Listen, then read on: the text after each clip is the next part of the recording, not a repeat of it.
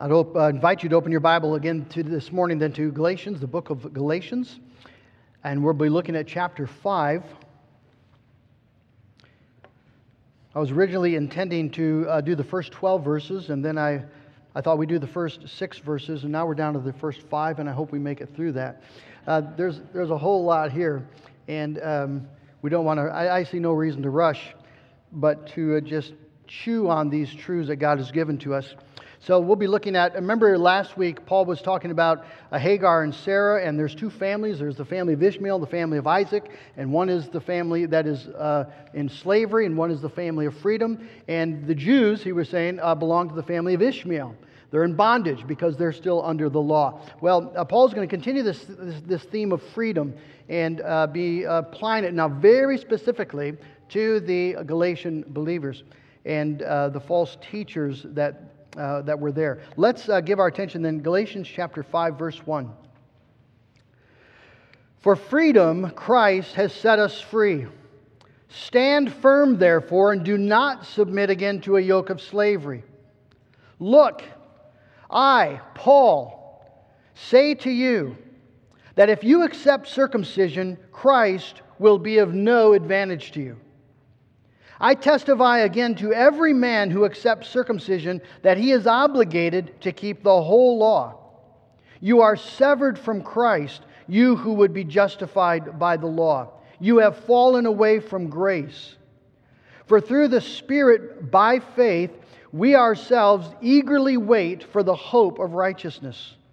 For in Christ Jesus, neither circumcision nor uncircumcision counts for anything, but only faith working through love. Let's ask the Lord to bless. Well, Lord Jesus, as you took the few loaves and fishes and multiplied it to feed a multitude, I pray, Lord, that you would just take the weakness of my words and make them, Lord, the evidence of your power and feed your sheep. We need to be fed. And you know, Lord, how hungry we are. And so I pray that this morning we would experience Jesus Christ feeding us in His goodness and grace. And we'll give you the thanks in Jesus' name. Amen. Boys and girls, I want you to imagine with me a man in prison. All right, he's behind bars. He's been behind bars for a long time. And he's going to be in prison for the rest of his life.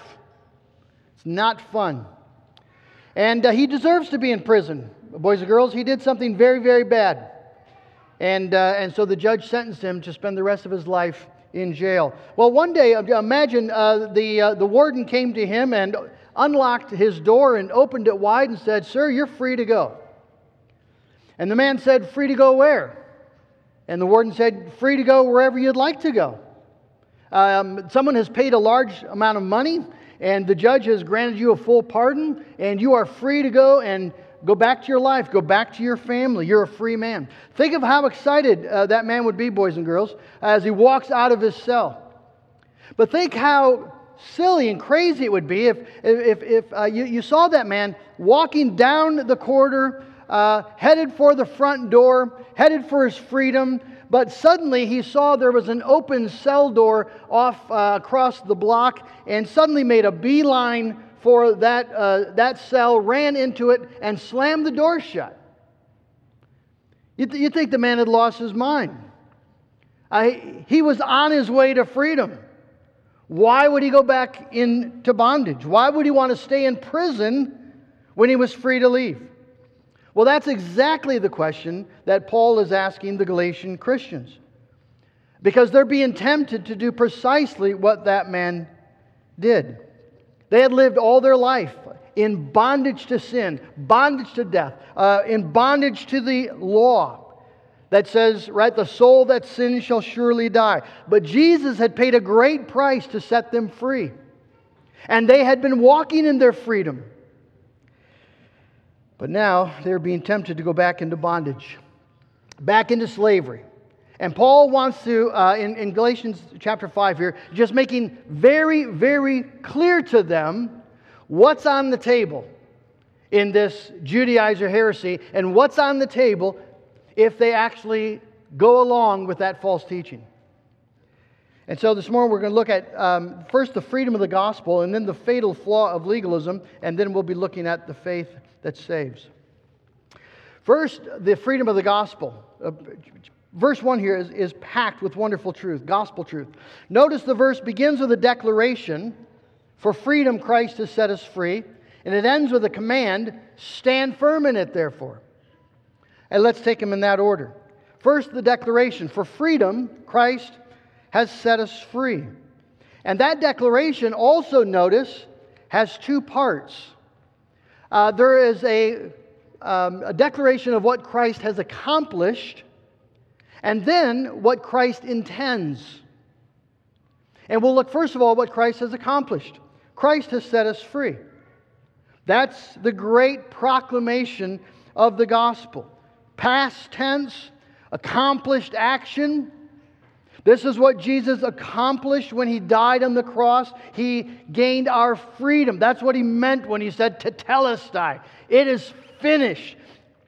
The purchasing of our freedom, the accomplishment of our redemption was completed, finished there at the cross. We were set free at that moment. All those who were given to Jesus Christ are set free in principle from the corruption and the condemning power of our sin, the deadly penalty of the law. And Paul's going to show here in chapter 5, as we move through, that we're also set free from the bondage to continue to sin. We are free to walk in newness of life. We're free to walk by faith and in love. We're free to obey. These are the freedoms that have been granted to us, given to us in Jesus Christ. Here, the emphasis seems very specifically to be on the freedom that we have in relation to the law. And so, as John Stott explains, the Christian freedom is a freedom of conscience from the tyranny of the law. It is the freedom of acceptance with God and of access to God through Christ. One of the great burdens, I would think, of being in prison is not just that you're in a place that's not well decorated, not very warm, it's not gezellig. The great burden of a prison is lack of access to loved ones. You can't go see your family. You can't tuck your children into bed. You can't spend time with your spouse. You have no access to them. Well, the bondage of sin does the same. We have no access by sin. Your sin has separated you from God, the Bible says. And so in sin, we have no access to God the Father. And we have no acceptance. We cannot be accepted by God the Father. This is the bondage of sin. But what Christ has done is set us free from the tyranny of the law. Free to the freedom of acceptance with God and access to God. So Stott continues, what Christ has done in liberating us is not so much to set our will free from the bondage of sin as to set our conscience free from the guilt of sin. Let me read it one more time. What Christ has done in liberating us is not so much to set our will free from the bondage of sin as to set our conscience free from the guilt of sin. Christians will get this confused. And they'll think that because they find within themselves a continuing desire to sin, they must not really be a Christian. Well, no, that's the work of sanctification, to continue to mold our wills according to the will of God. That's the process of sanctification. The freedom that we have immediately by faith in Christ is that our conscience has been set free from the guilt of sin. We are pardoned. And so the thing that distinguishes a true Christian is not the absence of any desire to sin, but the ability to say, through repentant tears and by Spirit-wrought faith, my sin, oh, the bliss of this glorious thought, my sin, not in part, but the whole, is nailed to the cross, and I bear it no more. That's the Christian profession. Alistair Begg tells the story of tucking his daughter into bed one night, his young daughter, and she asked him, "Daddy, how many sins will Jesus forgive? How many sins is Jesus willing to forgive?" And do you know what his answer was? He said, "All of them. All of them." That is the Christian confidence. That's the freedom that we have in Jesus Christ. We're free from the guilt of all of our sin. We're free from all of our shame. We're free from the death that we deserve, the condemnation that we were under. We are free to live then, you see, as the beloved children of God, confident of full acceptance and full access. That is what Jesus has done for us. Now notice what Jesus intends for us. For freedom, Christ has set us free. It could be, we could easily just skip over that, but it's very important to the text that Jesus intends those whom He has set free to act like it, to live in the freedom. He did not set us free so we could go back into the bondage of a guilty conscience. He did not set us free so we can go back into the bondage of fear of death or back into the bondage of trying to earn God's approval by how often we're doing our devotions or how well we're dealing with our besetting sin. That's bondage. Jesus desires His children to live in their freedom, to delight in their freedom, to embrace their freedom, to live with a joyful confidence that they are, by grace, through faith, the precious, treasured children of God. And that because of Jesus Christ, they are irrevocably heirs of the new heaven and the new earth. I don't think we emphasize that enough, what Jesus intends for His children. There's a strain in Reformed Christianity. It's probably true in other branches of the church as well, but it's definitely true in some of the ways that we think about or live out Reformed Christianity. There's a strain that discourages bold confidence in these things, that encourages people to focus on the reality of their sin, and warns people against concerning the dangers of false assurance or presumption. Well, we don't want to have false assurance, but it is not presumption to confidently claim all that is freely yours by grace through faith. It is not presumption to lay hold of that for which Jesus Christ took hold of you. It's not presumption to live in the joy and peace and full assurance that Jesus has purchased for you with His own blood. It's precisely what He intended for you when He shed it. And so lay hold of the freedom, the assurance, the joy that Jesus intends for you. It is for freedom that Christ set us free.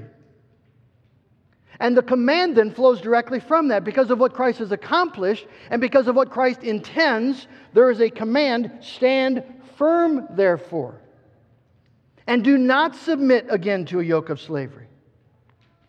Now, applied to the Galatian believers, this is clearly Paul telling them, reject the false teaching of the Judaizers. We have a responsibility as the children of God to fight for what Jesus intends for us, to fight for our assurance in the gospel, not in our efforts. We have the responsibility to stand firm in the freedom He has purchased for us, to stubbornly refuse to go back into bondage. And Paul specifically means, in this context, the bondage of legalism. And that's what he addresses in verses 2 through 4.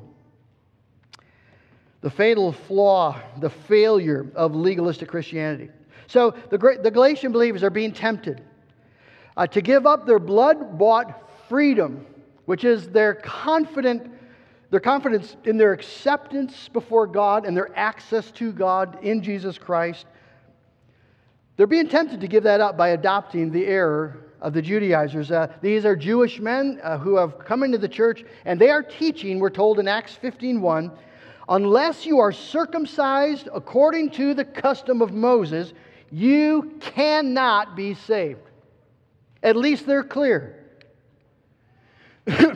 Unless you're circumcised according to the custom of Moses, unless you come under the rubric of the Mosaic system, you cannot be saved. Paul's response is, if you get circumcised, you cannot be saved.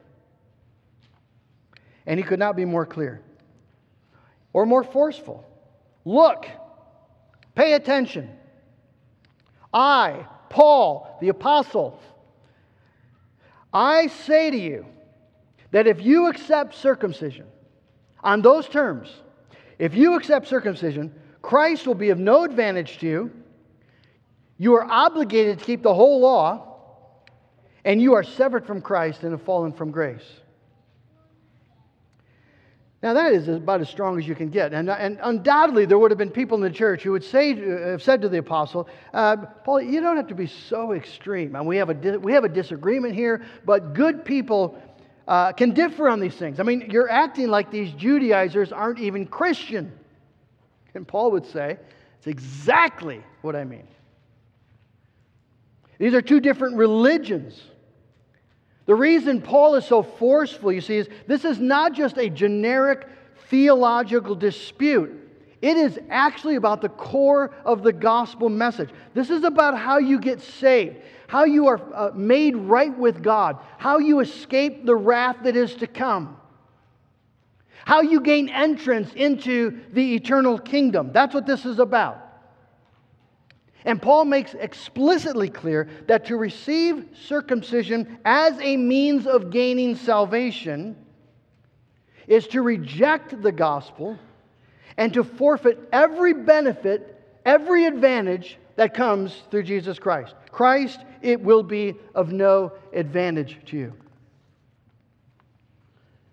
Boys and girls, imagine you're walking down the sidewalk and you see a fence that's freshly painted. The man's actually painting the fence. It's very pretty. And you ask the man, do you mind if I touch it? Is it okay if I touch it? And the man says, sure, go ahead, but it'll make your arm fall off. Would you touch it? Do you like your arm? Does your arm have some advantages to you? Yeah, you're not going to touch if your arm's going to fall off. Well, Paul says to the Galatians, if you go this route, if you accept this teaching, you lose Jesus. You're severed from Christ. He's no advantage to you. Think of all the advantages that are gained in Jesus Christ. It's the advantage of life over death. It's the advantage of forgiveness over condemnation. It's the advantage of the Holy Spirit instead of being left to the devil.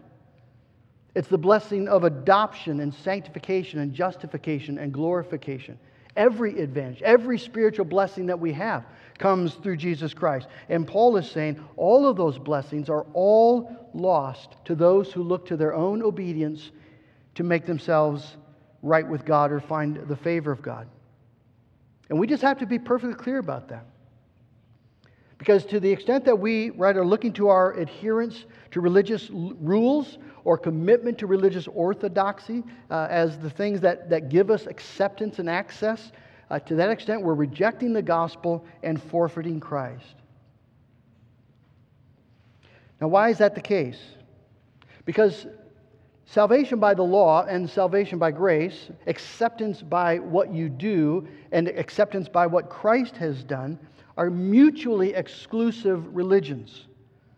They cannot be combined. You can't be saved by Christ and by circumcision, or to find favor with God by grace and by your efforts. Neither the law nor the gospel will allow that sort of syncretism, that sort of combining. Paul begins by pointing out the nature of the law, verse 3.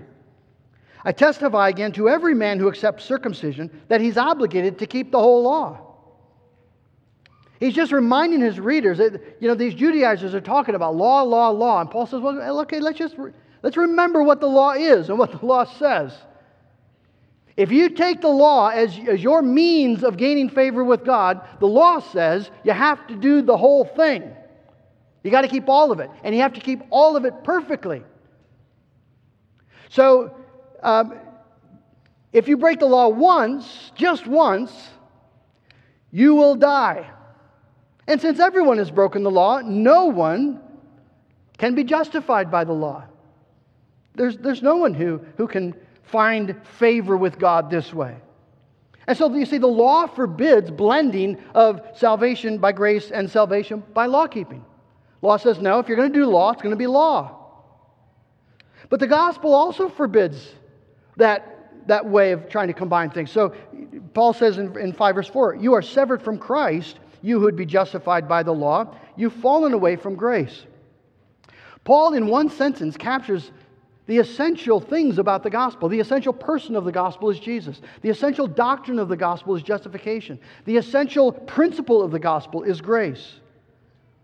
And Paul reminds these Galatian believers to embrace legalism is to lose Jesus.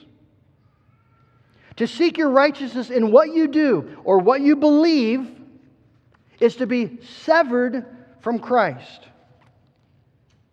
And to be severed from Christ is, well, it's to be as lost as a person could possibly be. To be severed from Christ is the most awful thing that could ever possibly happen to you. There's nothing worse. And how does that happen? Well, it happens because if people want to be justified by the law. You see, this is the core argument Paul is having with the Judaizers, and it's the core issue of the gospel. How can a sinful man be made right with God? How can a sinner be accepted by God and have access to God? And the Judaizers and every other human religion says it's by the law. It's by your efforts, by what you do. And Paul says those who've chosen that position have been severed from Christ and fallen from grace. And friends, he said this is the fatal flaw of legalistic Christianity, and it is as alive today as it ever was in Paul's day. Grand Rapids is full of people who trust their religious practice to some extent to give them standing with God. They go to the right church, they read from the right version of the Bible, they sing the right songs in worship, they wear the right clothes in worship, they believe the right doctrines, they adhere to the right moral code, they believe the right things. That is legalistic Christianity. I've asked people the EE question, if you were to die tonight and God said, why should I let you into my heaven, what would you say? And people who've been born and raised in the church will say things like, well, I go to church. Or I've heard people say, well, because I believe. Well, the devil believes. You see, we're not... If we answer that way, and if we think that our faith, the fact that we believe the Bible, the fact that we believe in God, or the fact that we believe in Jesus, that we think that our faith is somehow a good work that we do, which God will accept as the ground of our justification. If you think that the fact that you believe is the thing that you can bring, it's just law. We're not saved by faith or because of faith. We're saved through faith, the faith that clings to Jesus. So if you're looking to the fact that you believe for your assurance rather than to Jesus for your assurance, you're living by the law. You see, the gospel, it's about grace, isn't it? Grace is the driving principle of the gospel. Grace is God's unmerited favor and kindness to you because of Jesus Christ. So, that just, right, stark contrast with the law. Law says you do the work, you get the reward. The gospel says you don't do the work. Jesus did the work. You cast everything you are and have on Him and trust in Him alone, and you get the reward. All by grace. It's why you can't mix the two. They're entirely different principles. And therefore you have to make a choice. You can't hold on to both principles. This is the fatal flaw of legalistic Christianity. I believe the right things and I do the right things. I believe in Jesus and I'm quite confident that I'm doing my devotions fairly well and I'm trying my best to live a Christian life. And these are my grounds of hope when I stand before God on the last day. Well, it's got to be one or the other. What are you trusting in? You see, the Christian profession is, my hope is built on nothing less than Jesus' blood and righteousness. Just as I am without one plea, but that thy blood was shed for me. Nothing in my hands I bring. Simply to thy cross I cling. Naked come to thee for dress. Helpless look to thee for grace. Foul, I to thy fountain fly. Wash me, Savior, or I die. That's the Christian profession. And that's, you see, the faith that will transform us and the faith that saves us. Verse 6, Paul will talk about the transforming power of that faith. Verse 5, for through the Spirit by faith we ourselves eagerly wait for the hope of righteousness. Notice again how neatly Paul captures the Christian stance in this world. The Christian lives through the Spirit. The Christian, and when Paul is talking about through the Spirit, he means in contrast to through the flesh. The flesh is what man can do. The Spirit is what only God can do. The flesh, in a sense, stands for religion, for rules, regulations. The Spirit stands for the things of God, for life and health and peace and love and joy. So the Christian, the true Christian, you see, lives through the Spirit. He is something that's been born again by the Spirit of God. He's someone who's filled with that Spirit, empowered by that Spirit, to believe in Jesus and to endure in that faith until we receive the reward. And it is by faith, then, you see, that the Spirit teaches us and helps us to believe and to look to Jesus Christ and to hear the promises and receive those promises and take them to ourselves. And that's how we live. So when Paul says by faith, the contrast is by work. Okay? That's the law. We don't live by effort, by human effort, by what we can do, by keeping the law. We live by faith. We live by believing all that God has promised to us in Jesus Christ. And because God has promised to forgive us our sin, we believe it's true.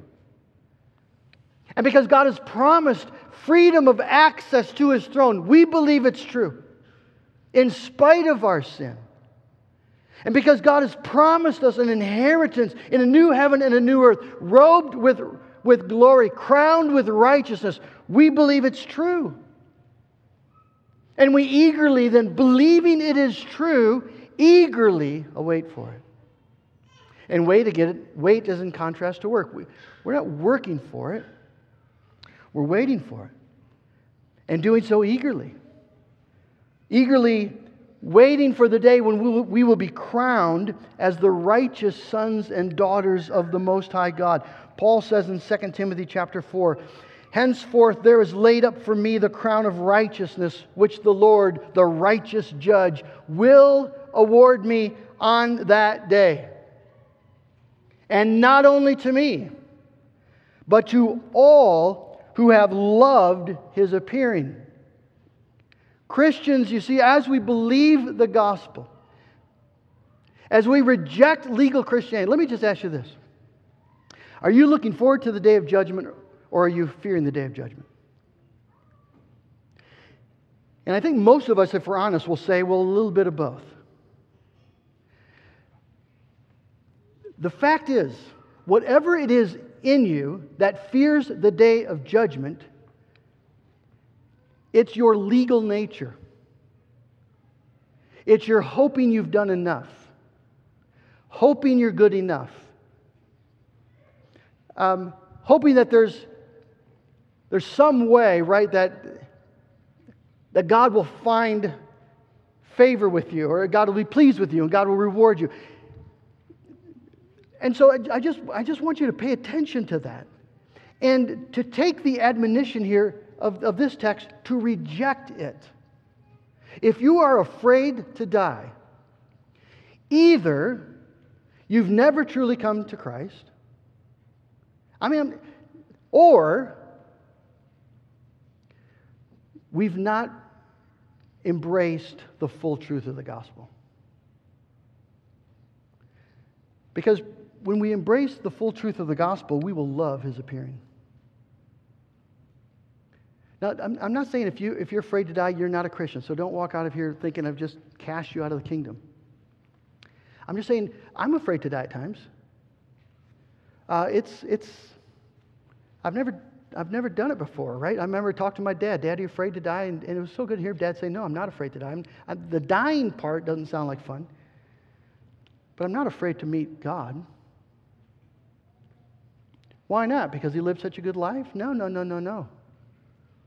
Because he believed the gospel. This is a truth that comes right down to where we live. But as we believe the gospel, you see, then we can say, no condemnation now I dread Jesus, and all in him is mine. Alive in him my living head, and robed in righteousness divine. Bold I lay claim, right? To Christ, bold I approach the eternal throne and claim the crown through Christ my own. Bold. Why? Because the gospel is true. And because we live by faith. Stand firm in it. Don't give in to your legal tendency. Don't give in to the devil who accuses you, or your conscience that accuses you of being too poor a Christian to have confidence. God's saving love does not flinch when we fall into sin. Peter was no less a beloved disciple when he was denying Christ. The gospel is too deep for that. You see, it's too great for that. Stand in your freedom. Yes, you are a great sinner. It is more true than you know. But Jesus is a great Savior, and you were never looking to your righteousness. You're looking to His.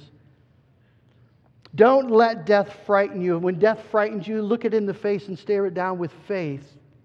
What has Jesus promised to me? Is Jesus sufficient to save me? Is Jesus sufficient to protect me? Is it true that He's broken the power of death? Is it true that death is my entrance into the glory of heaven? Is it true? Then speak that truth to your legal heart and your frightened heart. And don't let anyone bring you back into the bondage of legalistic rules that you need to do this or you need to do that in order to have assurance. No, you need to live in the joy and the peace and the freedom because of what Jesus did. Because of what Jesus promises. If the Son sets you free, you shall be free indeed. And brothers and sisters, then the charge that we have from the gospel this morning is to live in that freedom. It's what Jesus has accomplished. It's what Jesus intends. And it's what Jesus commands. Live in the freedom. May God grant it. Amen.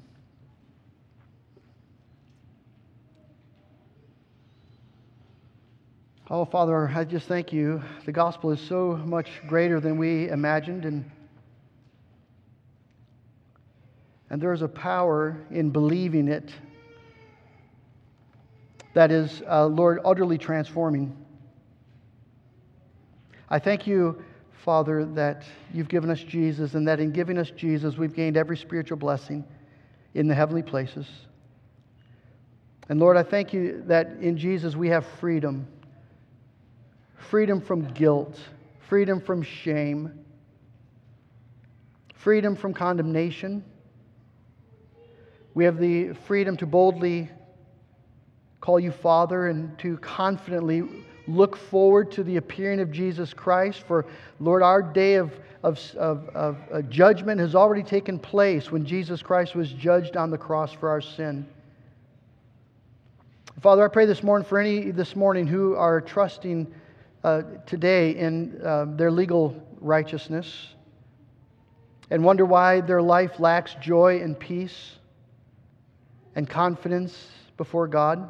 Lord, we believe, and yet, Lord, we lack faith. Help our unbelief. But Lord, for any today who have never savingly trusted in Jesus Christ, I pray, Lord, that today would be the day as they realize to be without Christ is to be utterly lost. And for those of us who have accepted Christ and yet struggle with doubts and with fears, oh God, help the gospel to ring true and give us by your Holy Spirit the power to lay hold of it. And may it transform our life. In Jesus' name, amen. Let's confess the gospel truth together in song. Before the throne of God above, I have a strong and perfect plea. Let's stand together.